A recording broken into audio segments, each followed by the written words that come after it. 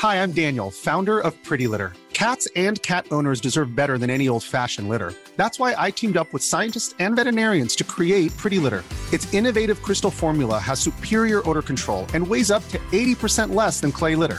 Pretty Litter even monitors health by changing colors to help detect early signs of potential illness. It's the world's smartest kitty litter.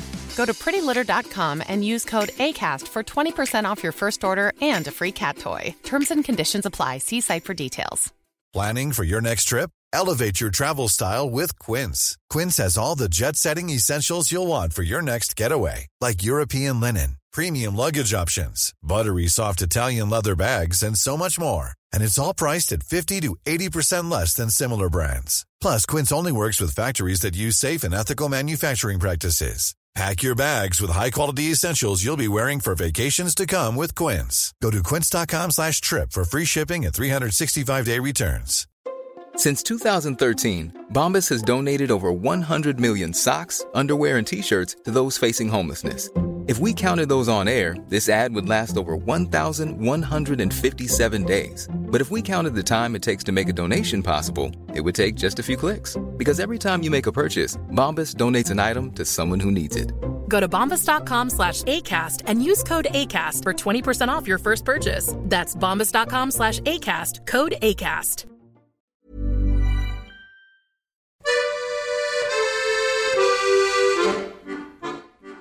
Hello, how on earth this has been edited together at the speed it has is beyond me. But here we are, and tonight we finally got the one who got away. Ladies and gentlemen, please welcome, for the first time ever, Harry McCurdy's landlord, Jack Payne. It's the lower league look. It's the lower league look. It's the lower league look. It's the lower league look.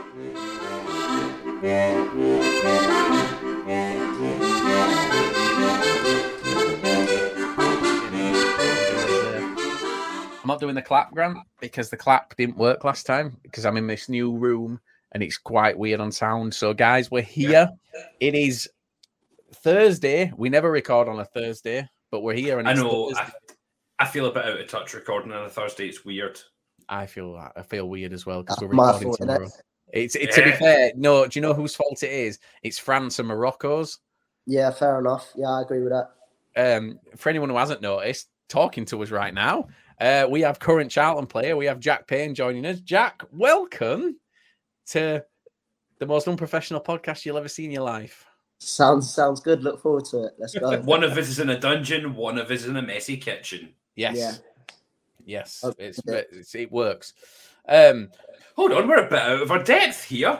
Charlton, it's League One. It's League One. What are we doing? We decided to branch out, and there's certain players that we can go into League One for if they've played for League Two clubs and made enough of an impact. And Jack did.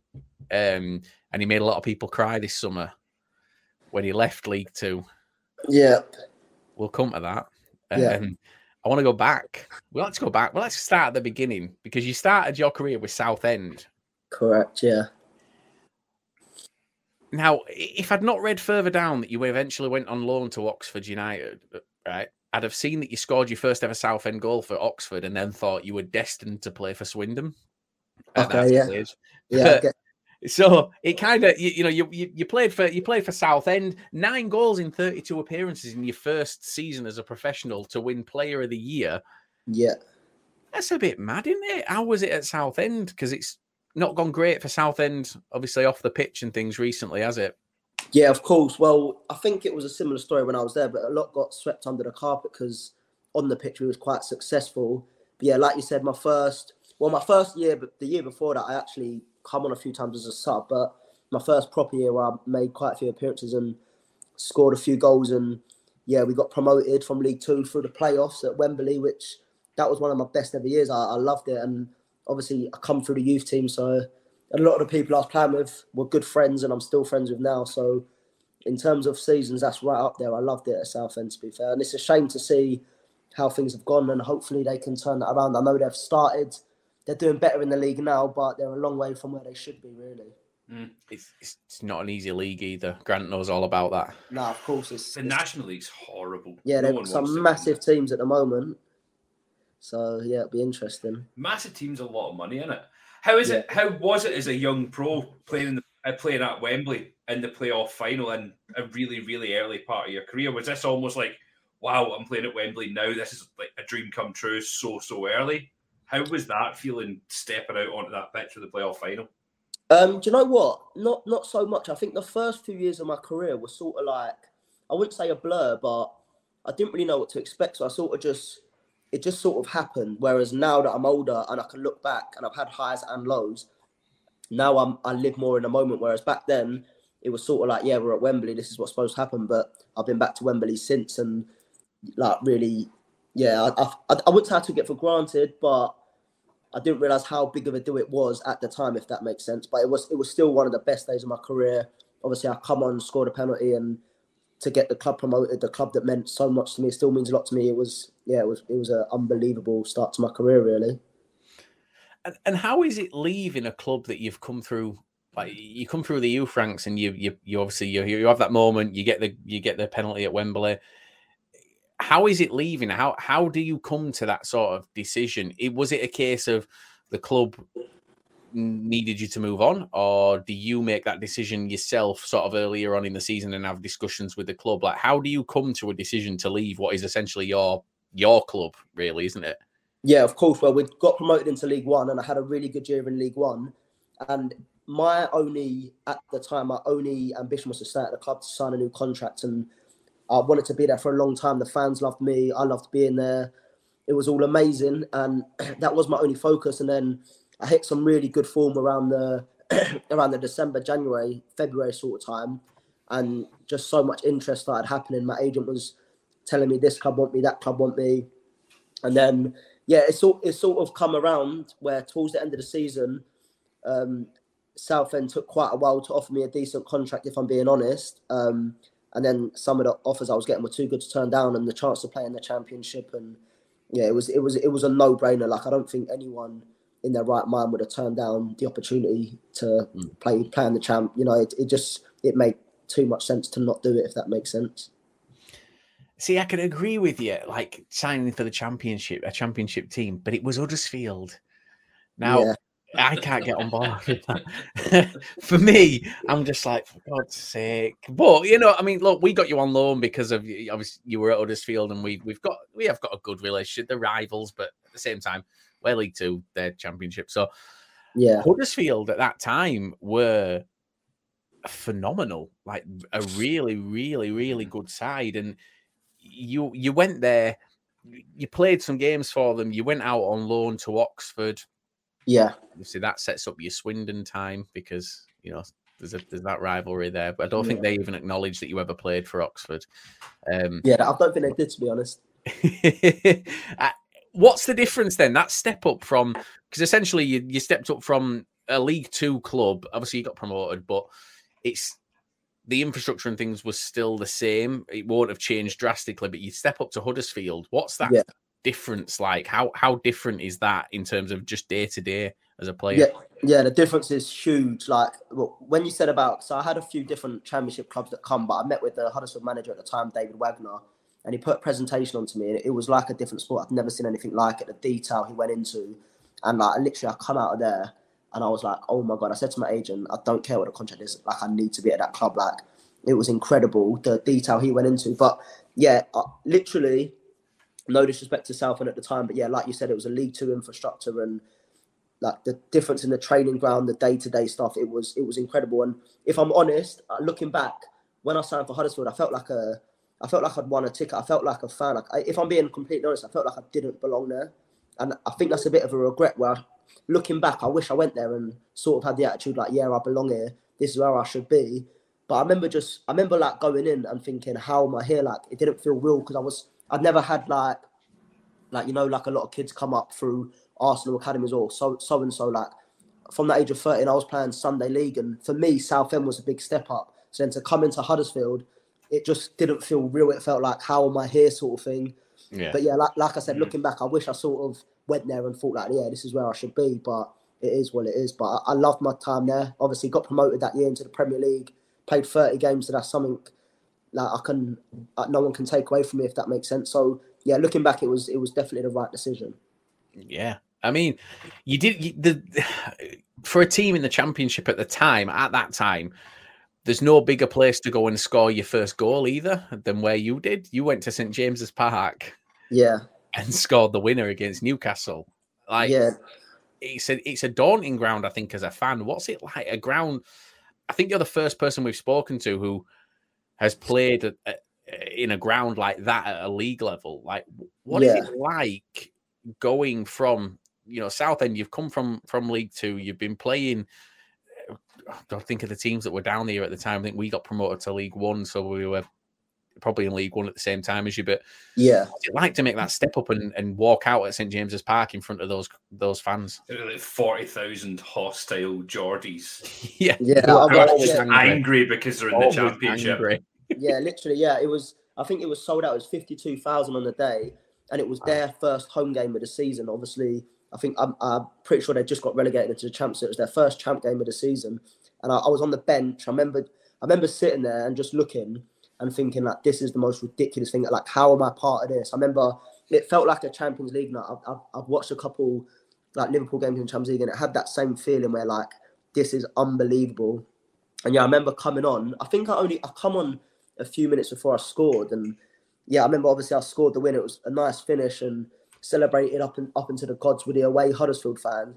And I remember like getting off the pitch and I was in the showers, and like I just felt numb, if I'm being honest. I was like, what has just happened? And I remember as I was leaving the stadium, like fans were coming up to me, Huddersfield fans, saying like, you have no idea how many people you made happy. And I was just like, oh my God. I went to my phone, and I honestly must have had, like, my phone just blew up, like Twitter, everything. And I remember I got back to my flat in Huddersfield, and I was just on my own, just all evening. And I was just, I'll be honest, I was walking around my flat like I couldn't believe what just happened. And I was like, what do I do here? Like, I've got no friends or family around me. Like, usually I've been used to, if I scored a goal at Southend, I'd go home, my family would be there, or I'd go see my friends, and you sort of just share the moment with them. But I was just there on my own, and I was like, I can't just sit there and watch TV. I've just scored at Newcastle. Do you know what I mean? Like, I didn't know what to do with myself. I didn't sleep that night. Sitting doing laps around your house. No, literally, I was walking around my house like this. I was like, oh my God, like, how has that happened to me? Like, it didn't feel like, it didn't make sense. But yeah, it was incredible. To be fair, I feel like that whenever I'm in Huddersfield. What am I doing here? Why am I here? How do I get out? Where's my family? Where's my friends? Why am I alone? That's just the impact that Huddersfield has on me. Yeah. So you go to Oxford. You make your debut against Oldham, opening match of the season, winning. 2 assists in your debut. You've got form for debuts, haven't you? Yeah, debuts. I do all right on my debuts, to be fair. Second half at seasons, apparently not, Jack. Just start well and then just live off that. We'll come to that because that's an awkward conversation. My inbox has just been full of semi-angry Bradford fans with the same question, so we can have a nice chat. What's Oxford like then? So in terms of infrastructure, coming from Southend, obviously going to Huddersfield, then going on loan to Oxford. Is Oxford similar to Southend in terms of how it's set up? Is it because clubs at this level, how do they? It always baffles me. Like, players go from club to club. Is there much of a difference within the actual infrastructure of clubs at the level that we're at, or even? Yeah, I would say there is, to be honest. Like Huddersfield, the 2 clubs I've been at where I feel like there was quite a big difference was Huddersfield and Blackburn. Like I think the main thing is the training ground. That's where you spend every day. That's like. And obviously the stadiums are bigger, but and I think the other thing is the mentality of the players. They just feel like they've got bigger personality, not so much bigger personalities, but like I don't know the right way to say it, like a healthy arrogance, like they know they belong at that level, and I feel like that's maybe the difference. But I really enjoyed my time at Oxford. I played some of my best football with the first 6 months. We had a great team. Like, most of that team are playing regularly in the Championship now, and a few in the Premier League. Like, we had a really, really good team that year.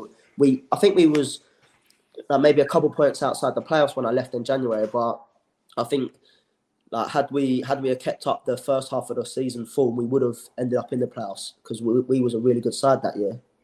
Yeah, I mean, you played there. Then obviously you were recalled. Were you recalled, or was it just that they only had a 6-month loan for you? No, so they had a year. So 9 times out of 10, whatever player goes on loan for the season, they have a recall option in January. And Blackburn wanted me, and at the time I think they were second or third in the league, and it was a potential that if I went there on loan, it was going to turn into a permanent. So it just made sense. So the legal processes, they have to recall you to then send you out on loan to Blackburn. But it was never a case of Huddersfield recalling me for me to go to them. The plan was always for me to go on loan to Blackburn for the rest of the season. Huddersfield have got form for recalling players and reloading them out. Grant found that out. They do it all the time, don't they? And folk were saying that they weren't going to do it. They're not doing it again this season. They are. Bradford have got, I think, 2 or 3 Huddersfield players. I've got a funny feeling that we're getting screwed this January. That's not really to do with Huddersfield though. Like they won't have much say in that. Like it doesn't make too much difference to them whether the player, unless they're being recalled to play for them, it doesn't make too much difference where they're going on loan to. So. It's not much to do with Huddersfield, really. It's more to do with the player and the agent, what they want to do. But do the club not want you to play at the higher levels? So let's say if we've got players on loan in League Two and then someone from League One inquires at Huddersfield, from a Huddersfield perspective, surely they want their players playing at the highest level for experience? Yeah. From that point of view, like most clubs will have a plan for their players. So if they think it's going to benefit them, then yeah, definitely. But say for my particular case, where I was going from Oxford to Blackburn, both in the same league, only a few places, they wouldn't have been bothered whether I stayed or left, really. No. Oh, fair play. I've never really had anyone answer that question before about loans. We've never spoke about loans, Grant, have we? Not to that degree. Loans confuse me at times. Yeah, like, the loan world is a bit of a crazy world, from the player's point of view, because there's a lot of pros and a lot of cons to it. So, and that comes into play when we're going to talk about Bradford. But yeah, there's the loan market is a interesting situation. Yeah. Well, Bradford, let's do it. So I'm gonna give you the question. I'm gonna give you the question, or I'm not gonna put it in the way that some people word it, because I'll be honest, some football fans can be dicks. I'm gonna put it in the way that I believe that it should be asked, and that's that you came to Bradford, you hit the ground running. Yeah. First half of the season was phenomenal. Yeah. But the second half of the season was like a different Jack Payne at times. Yeah, that's fair. How do you feel that works for you? Like when you hear that, what was different? Was there a noticeable difference to you? Was it something that was happening off the pitch or in like the way you were told to play that made you a different player? Like, I never, because we see it quite a lot. It's not just something that's to you. You see players that go to one club and it doesn't work, and then go to another club and they're absolutely phenomenal. And we had Owen Doyle, I think kind of around the same time. Yeah, same season, yeah. Yeah, and he, for us, didn't work. Yeah. For Swindon, they call him the Ginger Pele. Yeah, of course. Like, so what that season, you started again. Here we go, debut. You scored your first goal on your debut. That's a good way to endear yourself to Bradford fans, because they can be a pissy bunch at times. Yeah. But yeah, for you then, who brought you into Bradford? Was it Collins that brought you into Bradford? Yeah, so I signed under Collins. Obviously, I had a meeting with him before I came, and he told me like how he wanted to do things, how he was going to work the team, and it suited me perfectly. The style he wanted to play, and if I'm right in saying, I think he lasted 6 games, was it?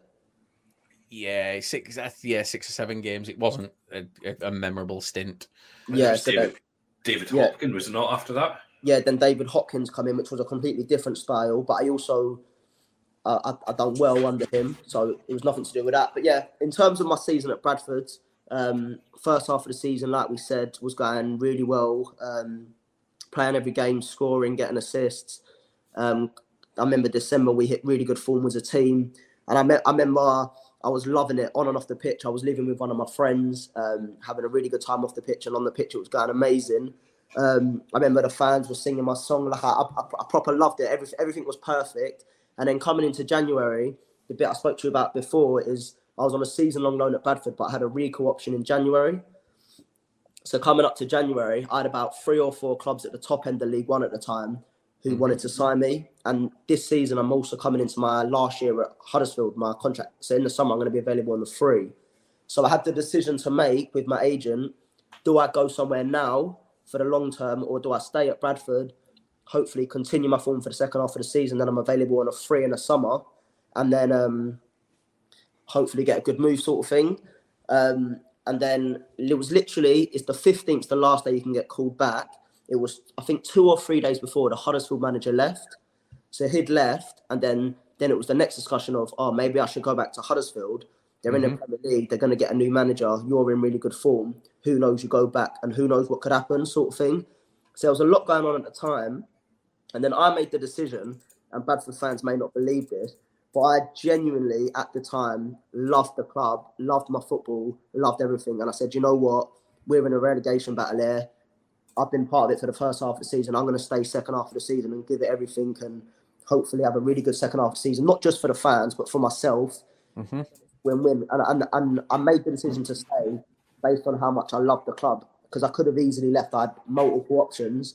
And if I'm being honest, looking back, probably a regret, because that season, there was a few other lads, Huddersfield youngsters, who ended up playing Premier League football, and it might not have happened to me, but there's a good chance it would have. So it is what it is. But yeah, second half of the season comes, and I remember it must have been about a week after I've decided to stay. I don't know who released it, but an article got released. I don't know if you've ever seen it, from someone in Bradford, basically saying that, like, I've decided to stay, but Bradford are now paying 12 grand a week of my wages. Yeah. Bearing in mind, I don't think even when we were in the Premier League, we paid 12 grand a week to anyone. Bearing in mind, I was on nowhere near that. But even if I was, my wage never changes. When you're on loan, you get paid by your parent club, and then the club you're on loan to, they give the parent club, they reimburse them a percentage of the wage. It might be 50%, it might be 100%, whatever it was. But it come out saying that Bradford were paying me this, which was so far from the truth. But anyway, loads of Bradford fans picked up on it. I was getting loads of tweets saying, you're taking all the money out of the club, you're doing this, you're doing that, blah, blah, blah. And then it just felt like it went from the fans loving me as like the number one to like all of a sudden sort of hating me. But then so there was that, which obviously didn't feel nice for me, because I'd sort of made the decision to stay with the thought of how much the fans loved me. Then all of a sudden they didn't. But then not just that, the second half of the season, I weren't good enough. My form wasn't good enough. I picked up quite a few niggles, but not an excuse. I was playing through quite a few injuries. But then I'm not sure, I can't remember what month David Hopkins left. It was either February or March. But then Gary Bowyer obviously come in for the last few months.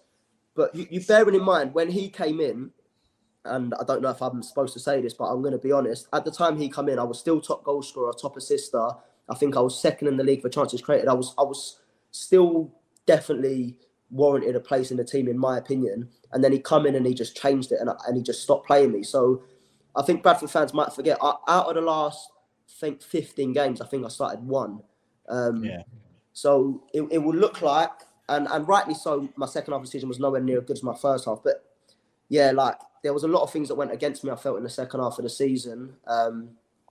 Definitely a big part of that's my responsibility, but there was a lot of other factors going on. And yeah, How difficult does it make it going from being that fan favourite, everyone singing your song, you being the man, to then everyone turning on that release of that one article, probably getting abuse hurled at you from the stands, not getting that reception anymore? How does that impact you as a player on the pitch?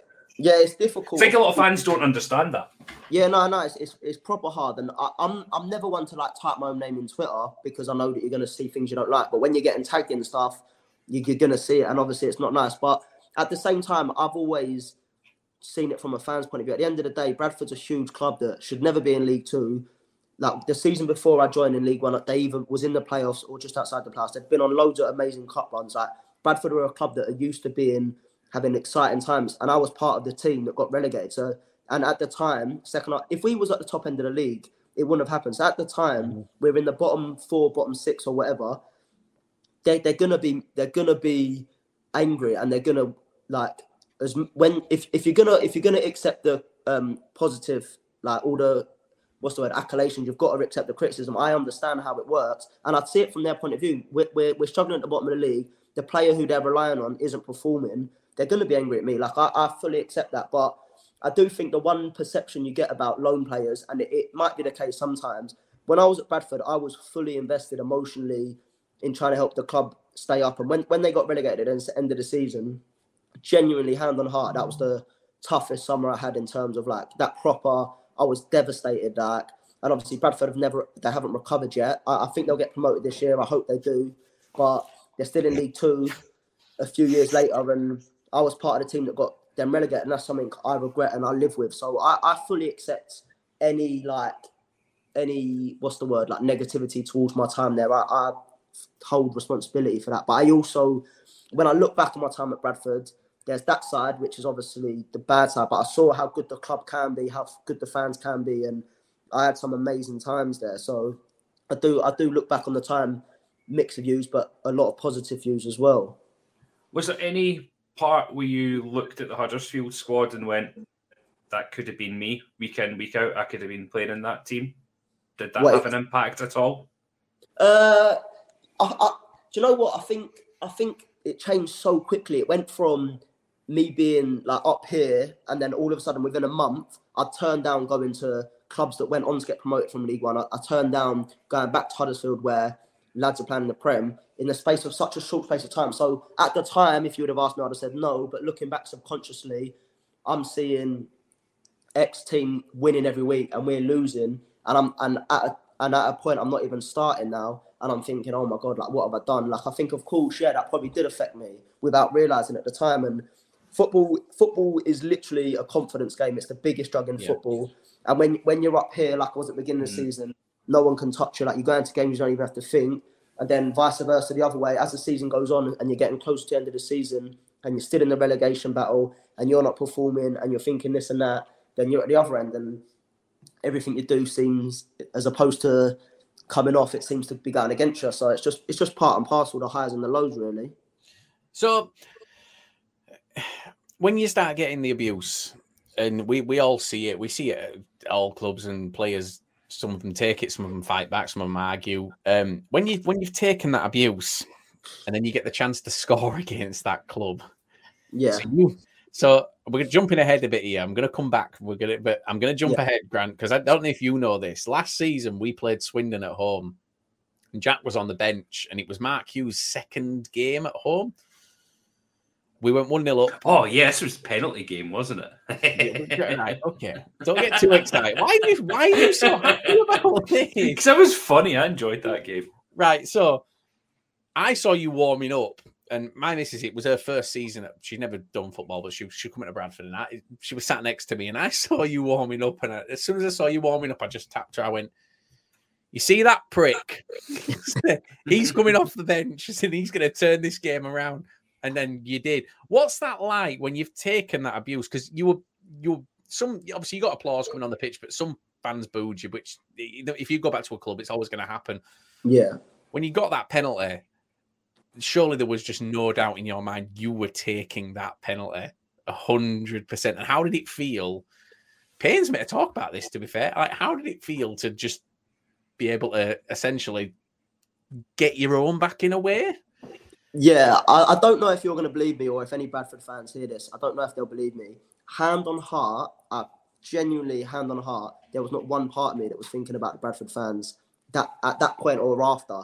That game, so obviously at Swindon, we're fighting for the playoffs. I've been out injured for 12 weeks. My first injury, like bad injury in professional football, like which I proper struggled with. I was out for 12 weeks, like took it really hard. And that was my first game back. And I wasn't even fully fit. Like I shouldn't have really come back. I got rushed back.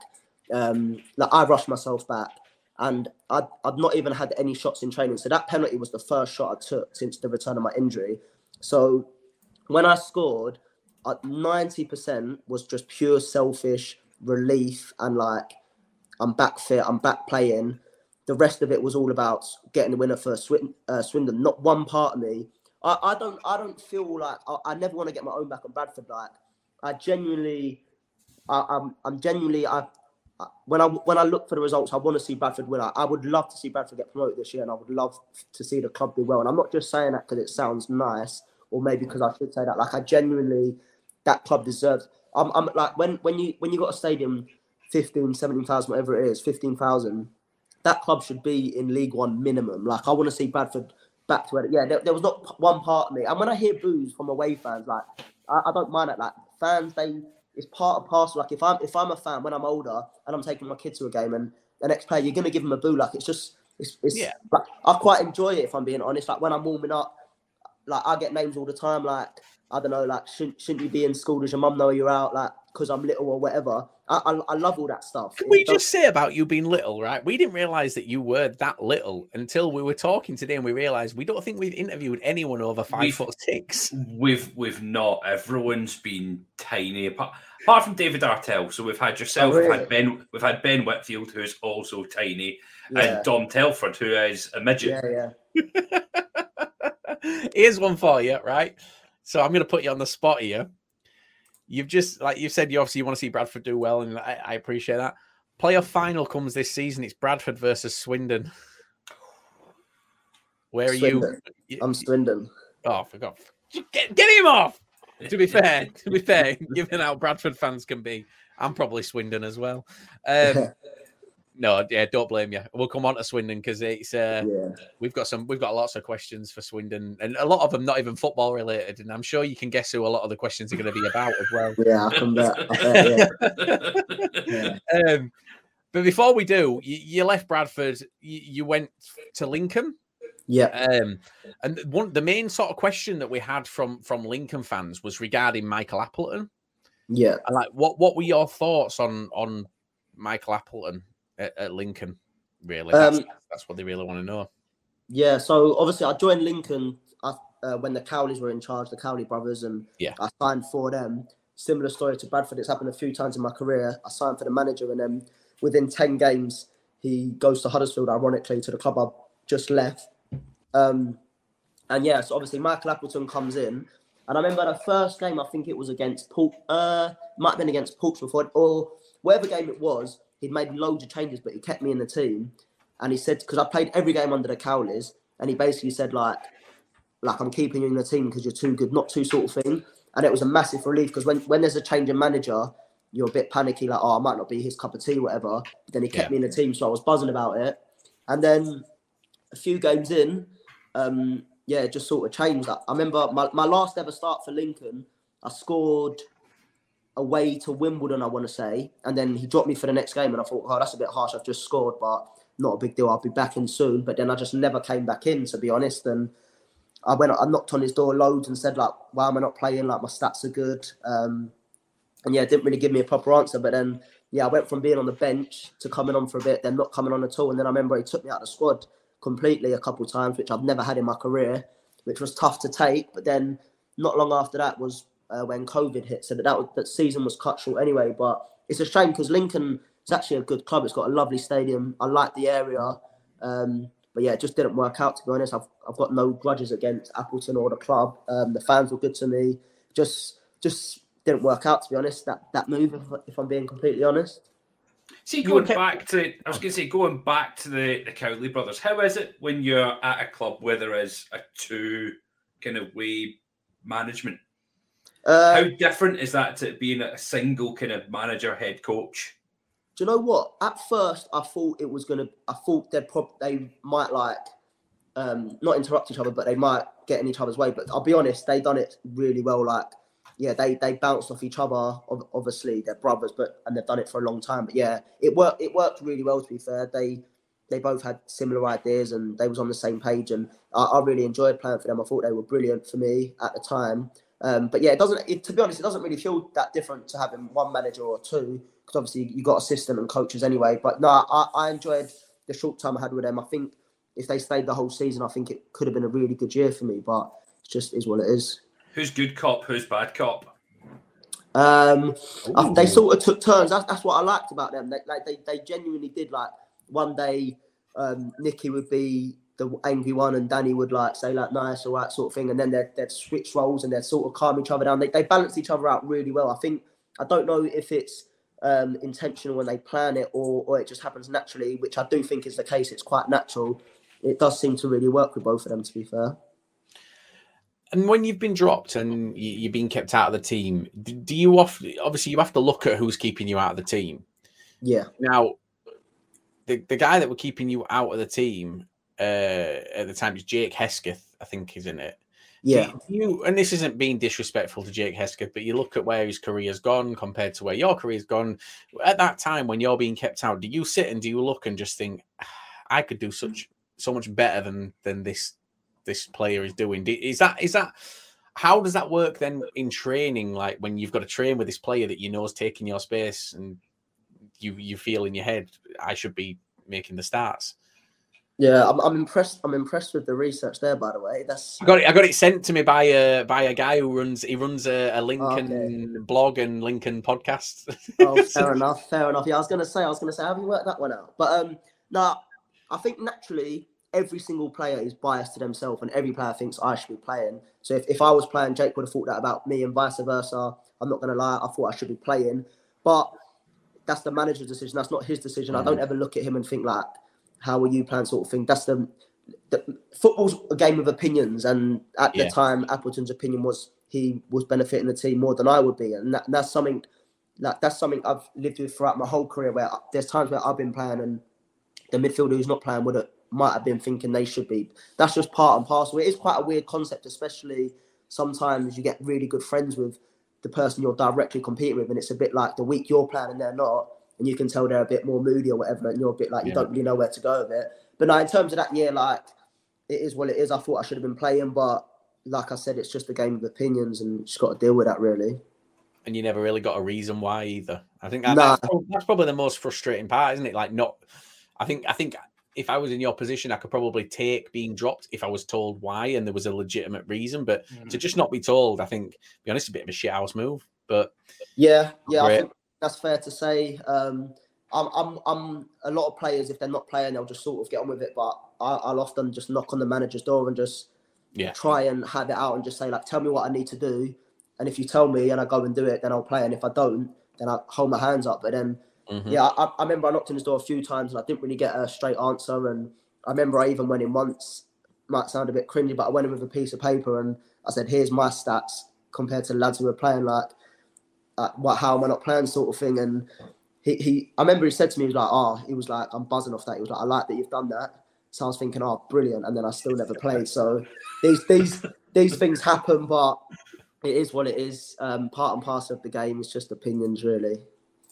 Well, I mean, to be fair, when you look, I was going to say, how far does it go before you go, do you know what? I'm not getting anywhere with this. I need to move on with my career. Yeah, it's difficult. Obviously, at that time, it got took out of my hands because the COVID come around, the season finished short. So I didn't really have a decision to make in that department. But if I still had 4 or 5 months left of the season, it looks like I'm not going to play, then I think naturally there's only so much where you're going to try and change the manager's mind. I think as footballers, we're quite stubborn and we believe, no, we're going to be the one to change his mind. But at a certain point, you've got to look and say, like, I've done what I can. It's not going to change. I need to go elsewhere. But yeah, it's just, you've got to weigh up the pros and cons. Obviously, there's more to it than that. You've got to find someone who wants you, that's going to fit you. Then it's about area, finances. There's loads that go into it. So it's a big decision to make, really. Well, you found someone that fit you straight after Lincoln, didn't you? And let's get onto it, because this is where it gets exciting, I think, really. We won't talk about Swindon's first season too much, because for me, I don't really think Swindon's league position that season needs anything to do with the players. There was just so much going on off the pitch, and it was a nightmare, really, wasn't it? And when you look at the squad that went into the second season you were at Swindon, so last season, you guys were under a transfer embargo. You had, I think it was £1,500 a week as a maximum they could offer for new players. But to try and bring in players is mad. Yeah, it was 1,300 the embargo was, and I remember obviously the first season, like, correctly so, it's not worth going into because off the pitch it was just a nightmare. But obviously I was part of it, and I think that made it, like, when it comes to the summer, being part of it and then seeing the rebuild was quite special, because I think it was around June, July pre-season. We come back and I think it was maybe 7 signed players we had.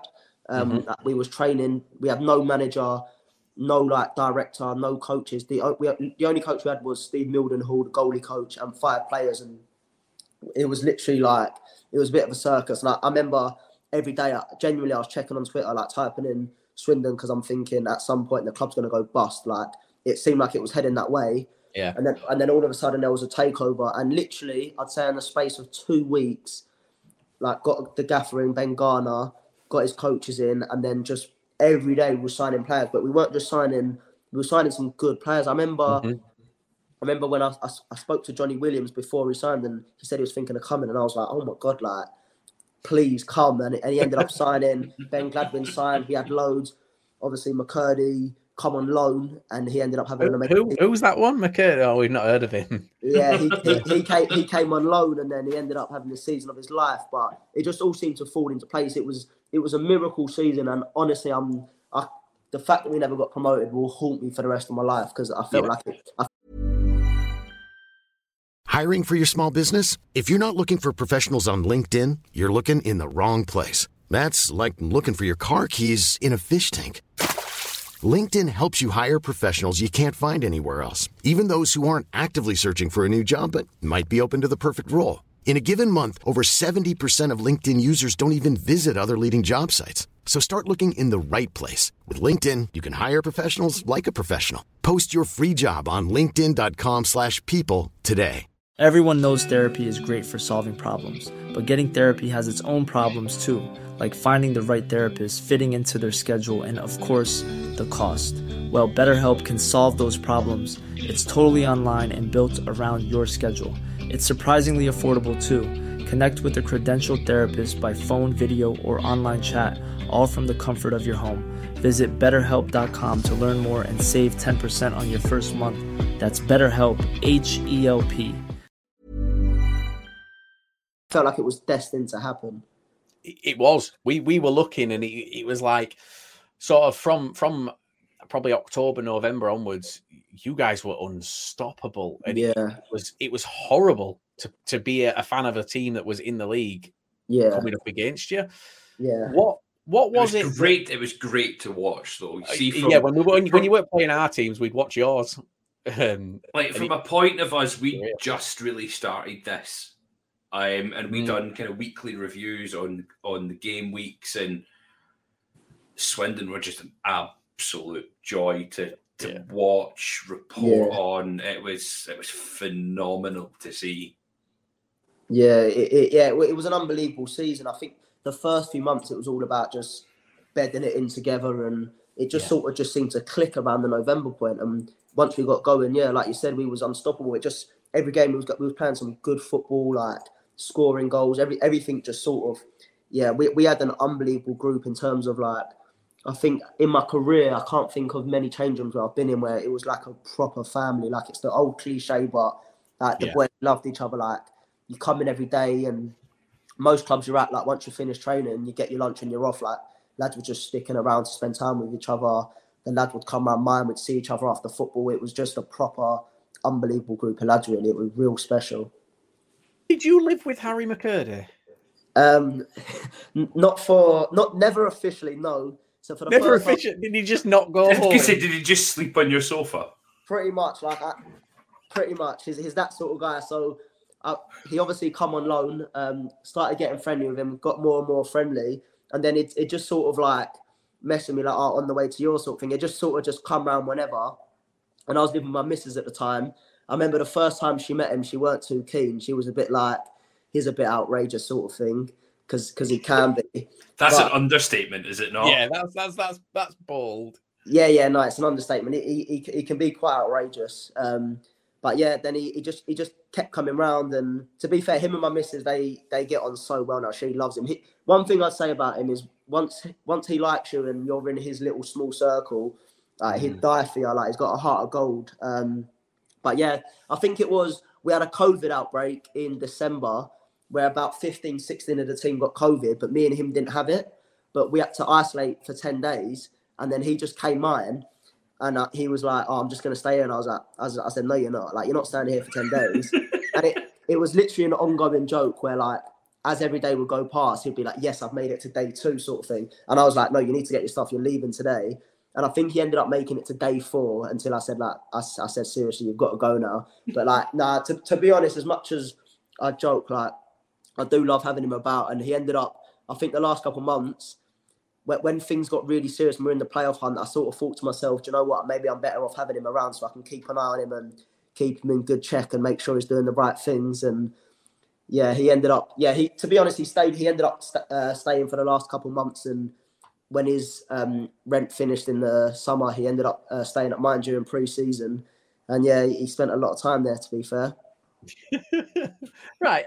So here's where the questions come in about Swindon. Yeah. Okay. So first of all, first thing that I got immediately was, please tell Jack to come back to Swindon. We need him here. So I'm just passing the message on. I'm not saying you have to. I'm just passing the message on. Yeah. Then I got asked, who got custody of the French Bulldog? French Bulldog's mine. He's in the other room right now. It's always been mine. I don't know. I think just because McCurd is so active with his Instagram, he's always posting stuff. I never post that. Probably looked like it was him, but the French Bulldog's always mine. It's never going anywhere else. So he made out he had a dog, basically, on Instagram for clout. Well, I think he just took I think he loved my dog and he took loads of pictures, and I assumed the fans just assumed it was his, but no, it's always mine, yeah.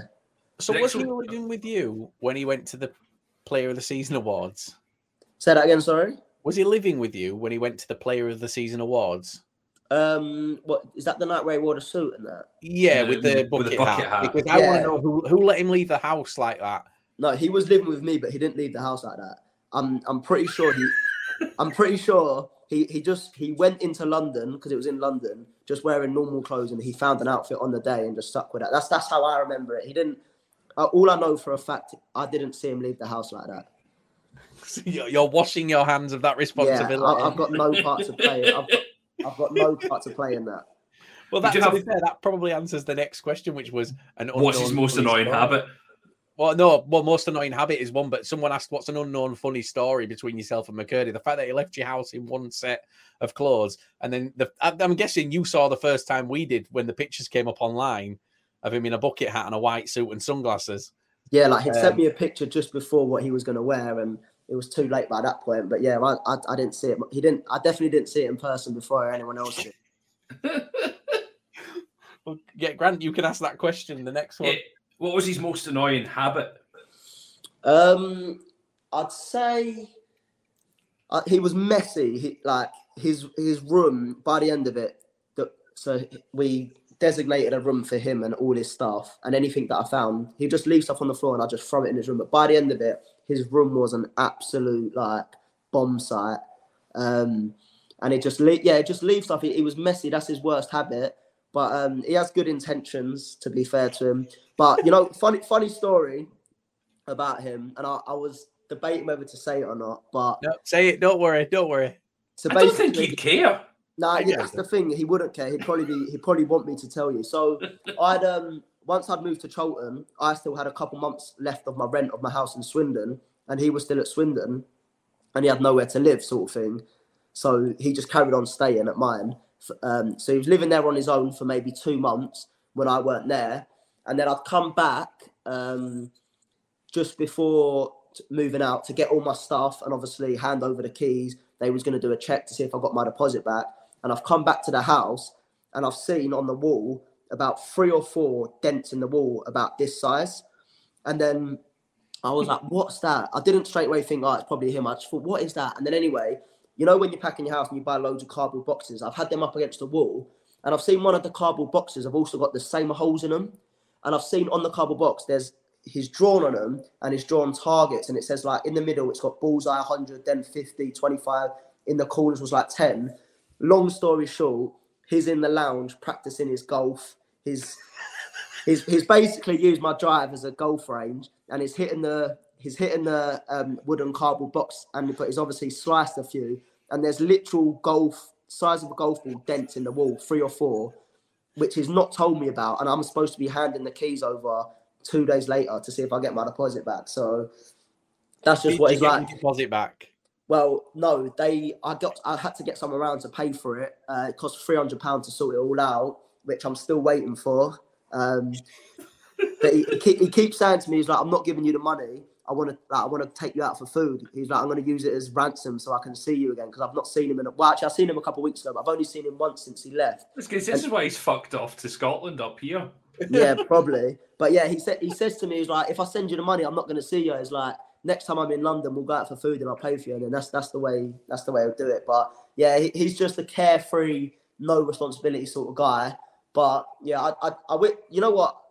I wish I had a bit of he's got like the maddest. The way his brain works is like nothing matters apart from right now. Like he's just fully in the present. Mm-hmm. So he could be having the worst thing going to happen to him tomorrow, but he doesn't care. He lives about right now. And I sort of think because of that, he just lives a happy life. And I don't mind it. I wish I had a bit more of that in me. Obviously, there needs to be a balance, but yeah, he just doesn't care, does he? And no, I think that's the best part. Yeah. As a fan of a club in this league that wasn't Swindon, I hated him, but at the same time appreciated him. Yeah. Like he was awful to come up again. I mean, it's like his Instagram. After that game, he went on Instagram and just put Bradford's a shithole. I want to go home. And it's like you can't do that. But he didn't care, and he got in trouble for it, and he still didn't care. Yeah, you don't care. And you got to remember, he's a massive Chelsea fan, and not just nothing to do with the fact that it's Chelsea, but he's a massive football fan. And when he plays the game, he's still a fan in his head. So like he just loves the interaction with fans. Like fans booing him, and that's his dream. So like. Yeah. When he's playing against a club like Bradford, probably one of the biggest clubs, if not the biggest, we're going to play against last season, and he's getting that sort of response. Like he loves that. Like he'll be at Chelsea games abusing the opposition fans, and he buzzes off that. So he'll want people to do that to him. Like that's just how his mind works. So yeah, like it's one of these. I said about him coming up to Scotland this season. I said and I really want to see him push on up here because I think he could be a right talent up in Scotland. Yeah. If he pushed on and had a season like he did last season at Hibs, he would end up at Rangers or Celtic. Yeah, and he would thrive off that atmosphere in there. Yeah, he's got it in him. That was one of the reasons he went up there. I remember when he had the decision to make about going to Hibs. I think he watched it was a YouTube video. I don't know. They won a trophy however many years ago, and he watched the video after the game when all the fans are like singing, and he was like, "Yeah, that's a bit of me." Like he buzzes off that sort of thing, which a lot of players don't really take that into consideration, but it's not worked out so far for him. But if it clicks and he gets going, because he's a proper player. Like he could score at any level, like in the right team. So if it works for him, like you said, like he can proper push on. So I'm hoping. I think they're playing Rangers now or tonight. I know they're away to Rangers.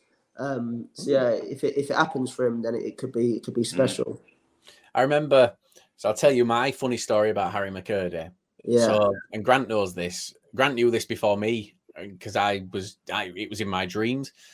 I genuinely we knew about McCurdy's transfer to Hibs. We knew about his transfer to Hibs. We'd known about it for a while, and like we weren't revealing it, but we were kind of like dropping hints. Yeah. So for like 3-4 days before he signed, my entire day was consumed by Harry McCurdy news. My inbox was what's happening with McCurdy? Where's he gone? I had Hibs fans. I had Swindon fans. I was talking about McCurdy until 11, 12 o'clock at night. Yeah. Then on the night he moved, I went to bed after the transfer window closed. Yeah. And in the middle of the night, I started sleep talking. And my missus is laid next to me, and I start shouting, telling him to get away. Get off. Get gone. Get away. She's like, who are you talking to? I'm like, Harry McCurdy. He won't get out of garden. She's like, what's he doing? I said, he's chasing fucking dog. And like in my head, I'm watching Harry McCurdy chase my dog around my garden. Incredible. I then fall back asleep and forget. And the next day, Grant texts me going, did you catch him in the end? And I'm going, what's he talking about? And then my missus comes in and goes, did you catch him? And I went, what have I done? Harry McCurdy in my garden. Like, no way. Genuinely, we've spoken to his agent not like quite recently, and we're hoping to get him on here. Yeah, because I want to tell him that story because I think he'll love that story. Yeah. It's right up his street. Yeah, I'll have a word with him. I'll nudge him to come on. But yes. You know what? The worst thing is, like, if that was a real story and he was in your garden chasing your dog, like, I wouldn't put it past him. Like, well, I think this was the thing. Like, I don't think anyone would ever. If it was any other player, they'd go, "That's a bit mad," that. But because he's Harry McCurdy, they go, "Yeah." It was just wanting a new dog for his Instagram. That's all it is. Yeah, makes sense. He'd gone to Hibs and he didn't have yours anymore, so he came after mine. Yeah, fucking stay away from my dog. I'll introduce him when he comes on. So look, the summer comes. this summer just gone, there was so much talk about what was happening, when you were going to move, if you were going to move. And it was quite a late move that you had. Like, question I've had is, what was the actual story of this summer? Because you've never had that chance to give your version of events, and like what happened that made you move to Charlton in the end? Because as far as I can tell, you tried to stay at Swindon quite far into the pre-season, didn't you? Yeah. So obviously season finishes. If we got promoted, I'd have been at Swindon, like without a doubt. Like I genuinely love Swindon. Like I love it. Last season was the most I've ever been emotionally. Like I was so invested in the club. Like I was so desperate for us to get promoted. It didn't happen. But then I still thought, I love it here. I'm loved here. I'm playing good football.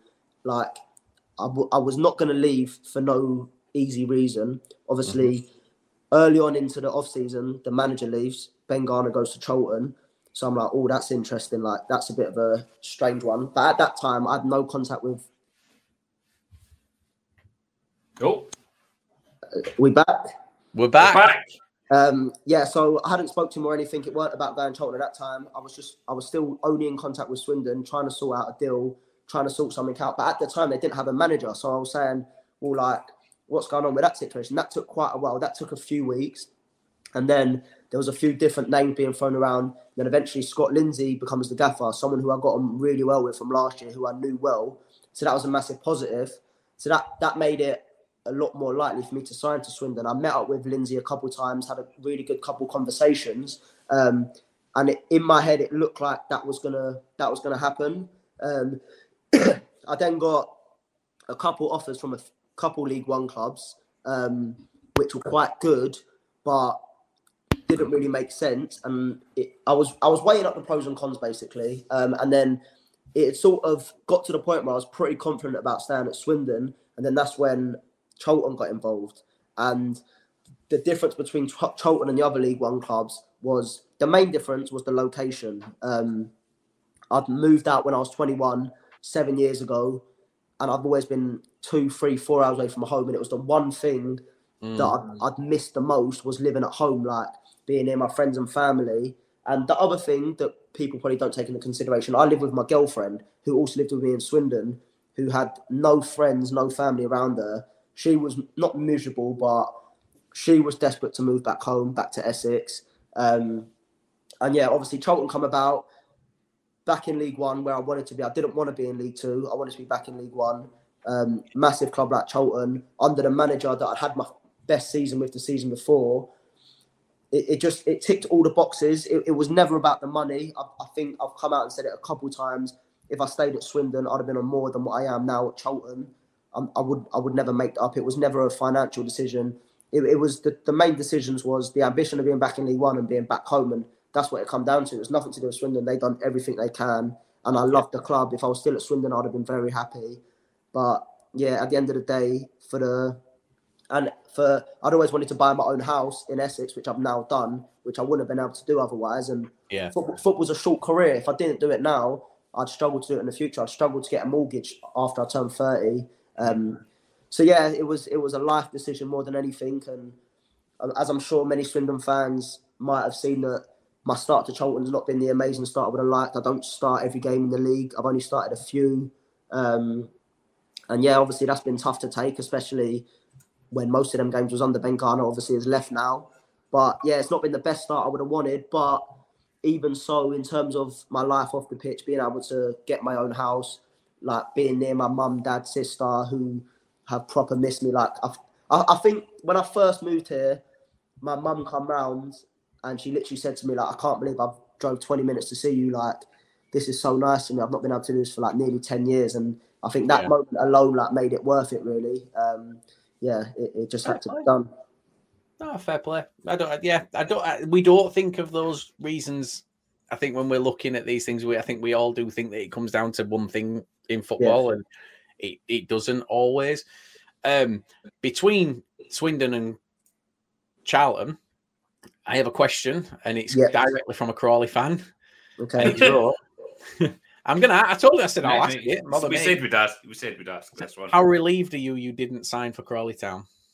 I'll be honest. I wouldn't say I'm relieved I didn't sign because, if I'm being honest, I never was going to sign there. I spoke to the manager because Kevin Betsy at the time, he wanted to speak to me, and I would never turn down the chance to speak to a manager because I think that would be stupid. Like, you never know where a relationship could go and what you can learn from a manager.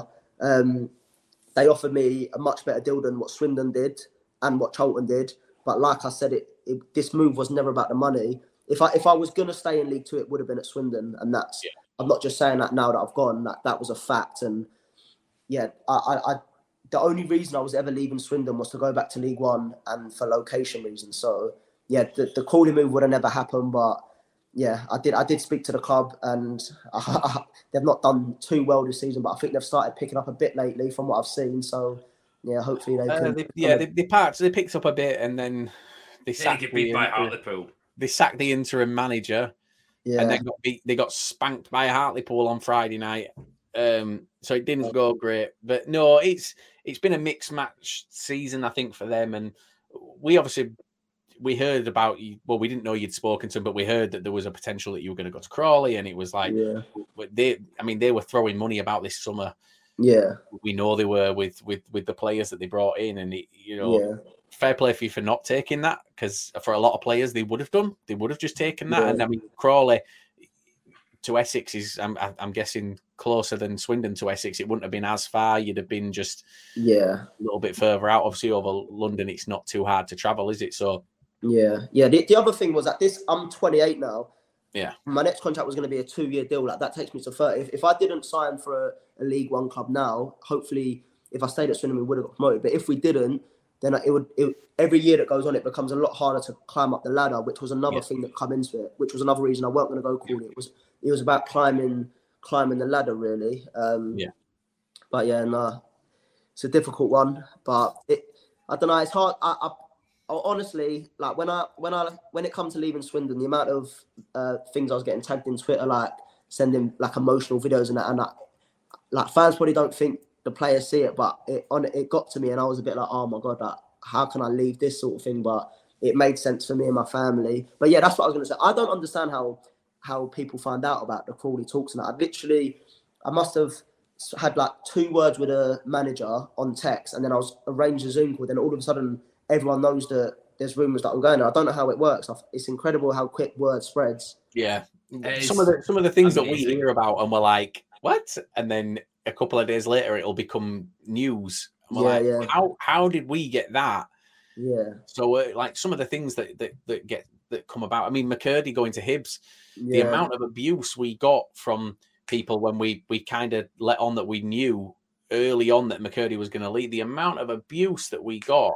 Really, yeah. There's no way he's leaving. He's not going. He's staying with us. And then the amount of abuse the SPFL got as well. Jesus Christ. Yeah. Really, yeah. And then when we said it was going to be Hibs, it was he's not going to Hibs. Why would then Hibs fans started coming in and they're going, what have you heard? And we're like, just wait. Yeah.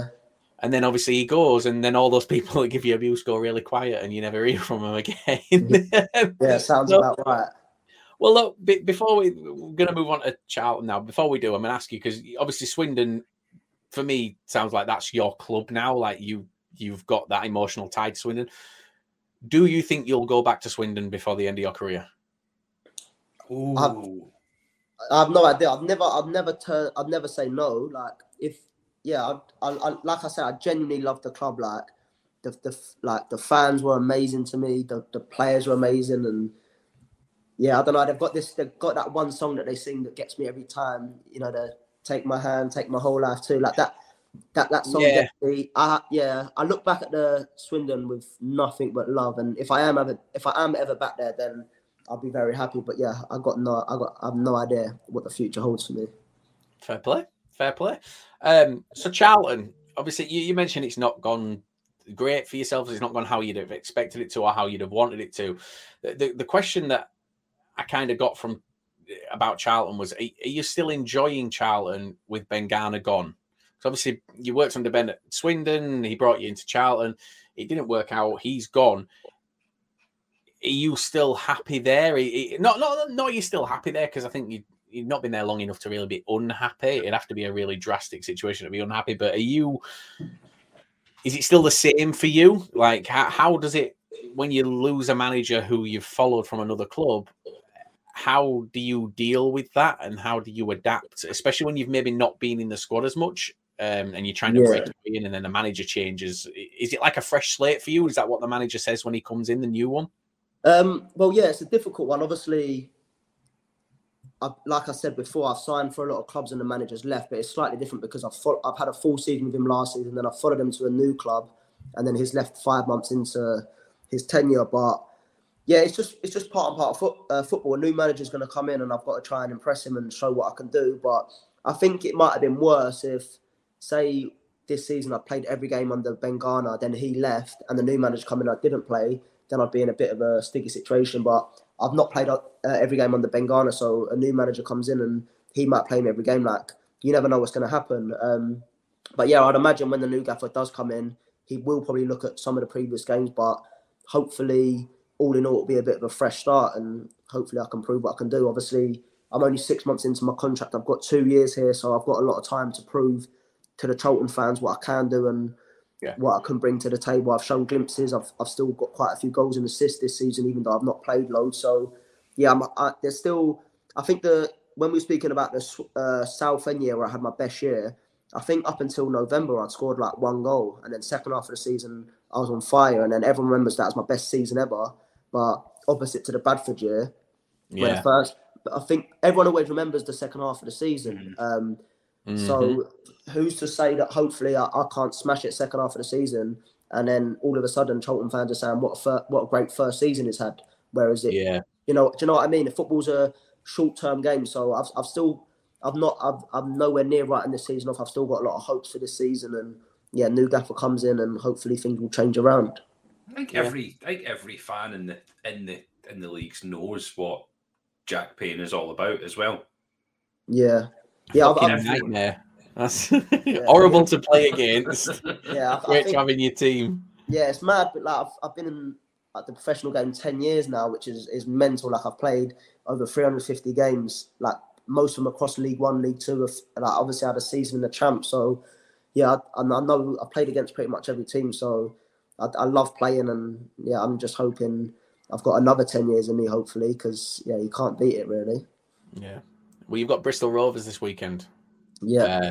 That's a big game, is that? It's a really big game. Bristol Rovers obviously came up last season.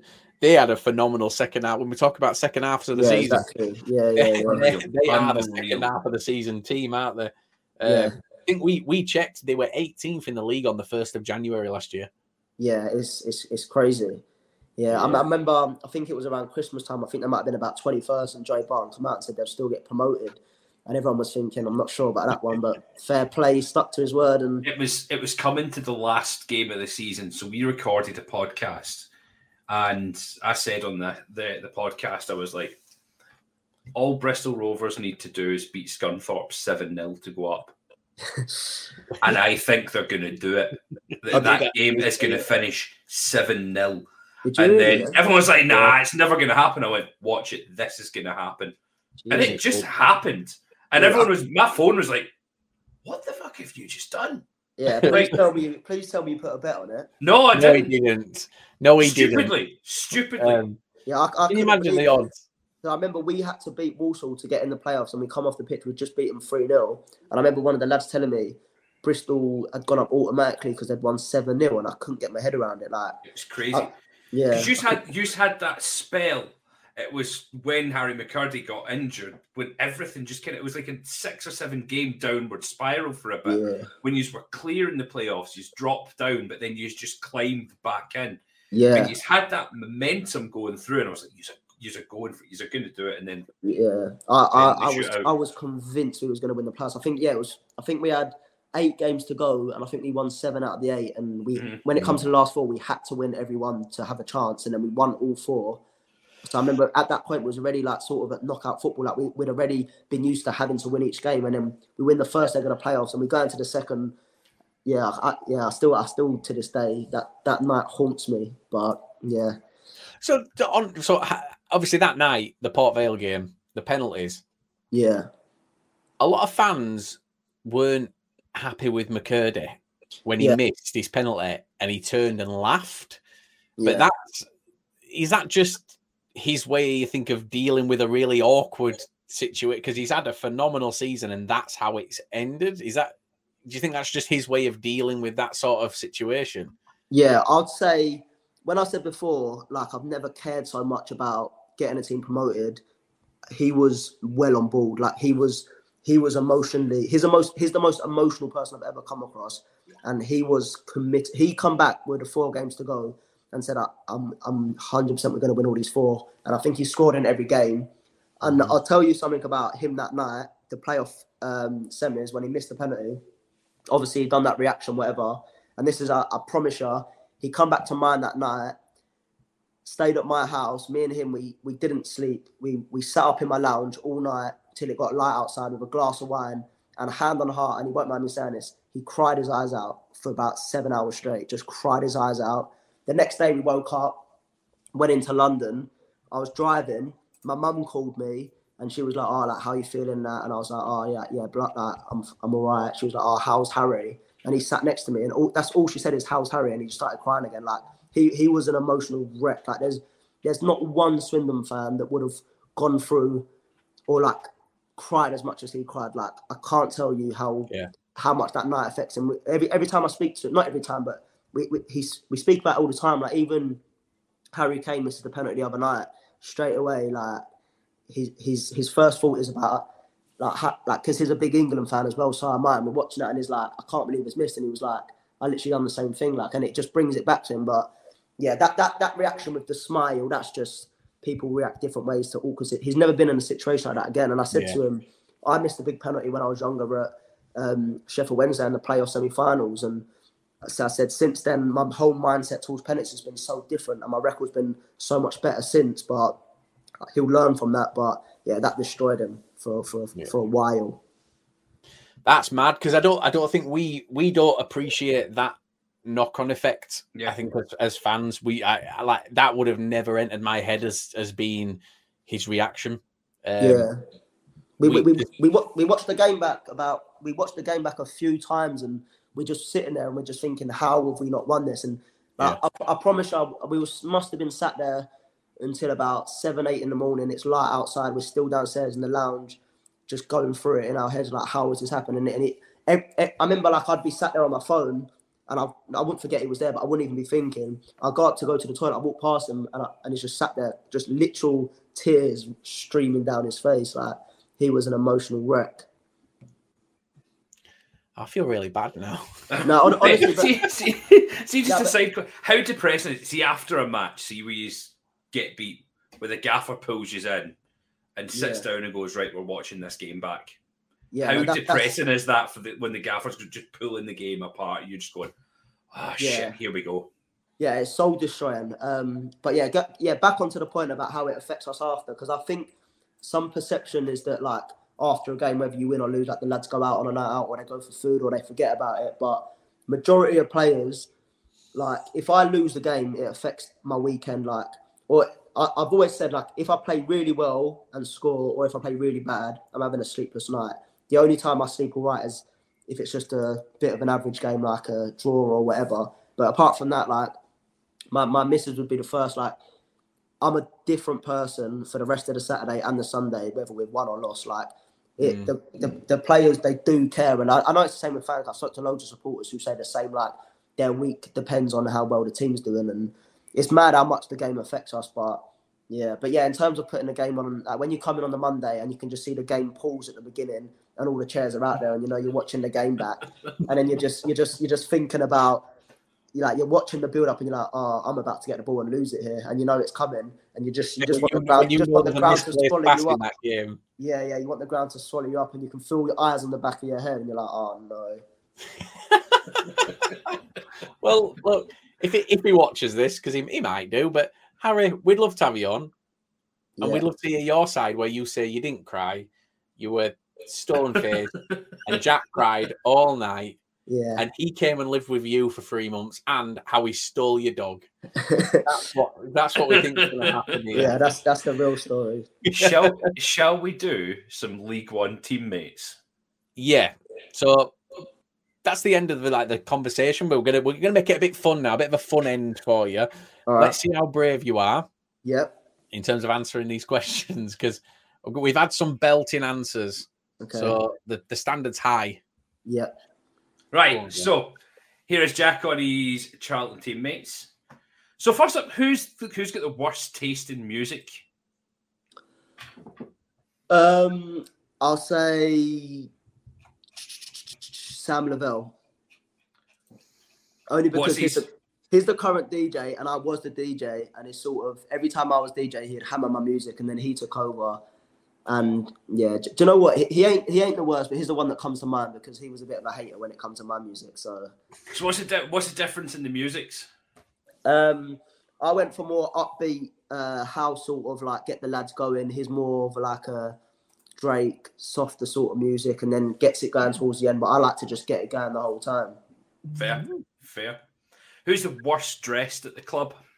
George Dobson. It'd been Harry McCurdy last season, wouldn't it? Yeah, it would have been. But yeah, George Dobson this season, he doesn't really put stuff together. Like he'll wear, like even on a match day when everyone's supposed to wear the same, he somehow just doesn't make it look good. Like his socks are at different lengths and his laces are a different colour to his trainers. It's just a bit of a mess, really. Who's got the worst trim? Charlie Kirk, without a doubt, and he's non-stop playing with his hair as well, like the hairspray before the game. He must do this about 100 times a minute, but yeah, his trim's miles off it. Who picks up the most stupid fines? Corey Blackett-Taylor at the moment. I don't know what he's getting fined for, but every week Ryan Innes does our fines, and he puts in the chat, and every week Corey's just got fine. He's always the one who's not paid from last week, and it was always the one that's got the most new fines. But yeah, to be honest, I couldn't even tell you what they're for. It's just probably little sloppy things, but he's just seemed to mount up. Does he argue them? No, he's the most laid back person in the world. He would never argue the fines. I think he's that laid back. He just forgets to pay. Yeah. Who's always the first one out in the bleep test or the slowest in the team? Oh, that's difficult. We've not had any running tests since I've been here. Honestly, I wouldn't even be able to give a name for that. I'd assume it would be the Goldies because they're usually... But I think the Goldies here are quite fit. Do you know what? I'm struggling for a name there because we've got quite a fit group. We've not done any testing, so I couldn't even give you anything. Finally, you might know what's coming. Answer this one anyway, and which you desire. Who's the longest in the shower? Do you know what? I knew that was going to come, and just bear in mind, Dom Telford didn't even bat an eyelid. Not only did he answer, he went into detail. Did he? Yeah. Do you know what? Usually in every team, there's just one that straight comes out, and I can't think who that is in our team. Do you know what? I'm gonna say. I've got a few names. I've got a few like images in my head that I'm trying to think. Who's the longest? I'm trying to go around the changeman, picture everyone at their places. Do you know who I'm going to say? Both goalies spend a lot of time in the shower, Jojo and Craig. But I'm going to have to give it to Jojo. He spends a bit longer in the shower. And that's all I can give you. There we have it. Fair play. I like it. I like how you've said spends a long time in the shower, and Dom Telford went, no, he's massive. Don't mind it. But then we were like, oh, fair play, and he went because, and then he just went into detail, and we were like, oh, do we need to edit this? How do we do it? And it went out. We didn't get any, no bad feedback. I mean, can you imagine that player sat there at home listening to it, just going? No, I bet he was buzzing. I bet he recorded it and sent it to everybody. Dom's been looking. Well, look, we've reached the end. Honestly, this has been classless, and I think we didn't expect you to go into the detail. I think that you did, and a lot of players can be quite reserved. So honestly, thank you very much for that. And I do think that you've given fans of these clubs some answers that you haven't had. Like we say, you don't get the chance to say goodbye, especially like loan clubs and things. You don't get that chance. So honestly, this has been great. So thank you very much. Really enjoyed it. good luck for the rest of the season. Good luck this Saturday. We've got a Bristol Rovers fan in our WhatsApp group, so please smash them. Yeah, I'll try. Yeah, I'll try. But I've enjoyed coming on. You've asked me questions that I've not been asked before, and I've not actually since I've left Bradford and left any clubs. I've never actually got to say the reason. So it's quite nice for me to actually be able to express myself. So yeah, thanks. That's why we do it. Thanks for having us on. Grant, walk us out.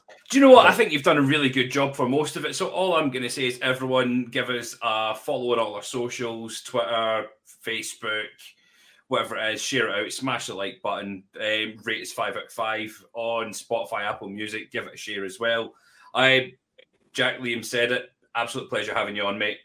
Good luck for the rest of the season and hope to speak to you soon. Thank you very much, Grant. And everyone, it's a pleasure. We've been the Lower League.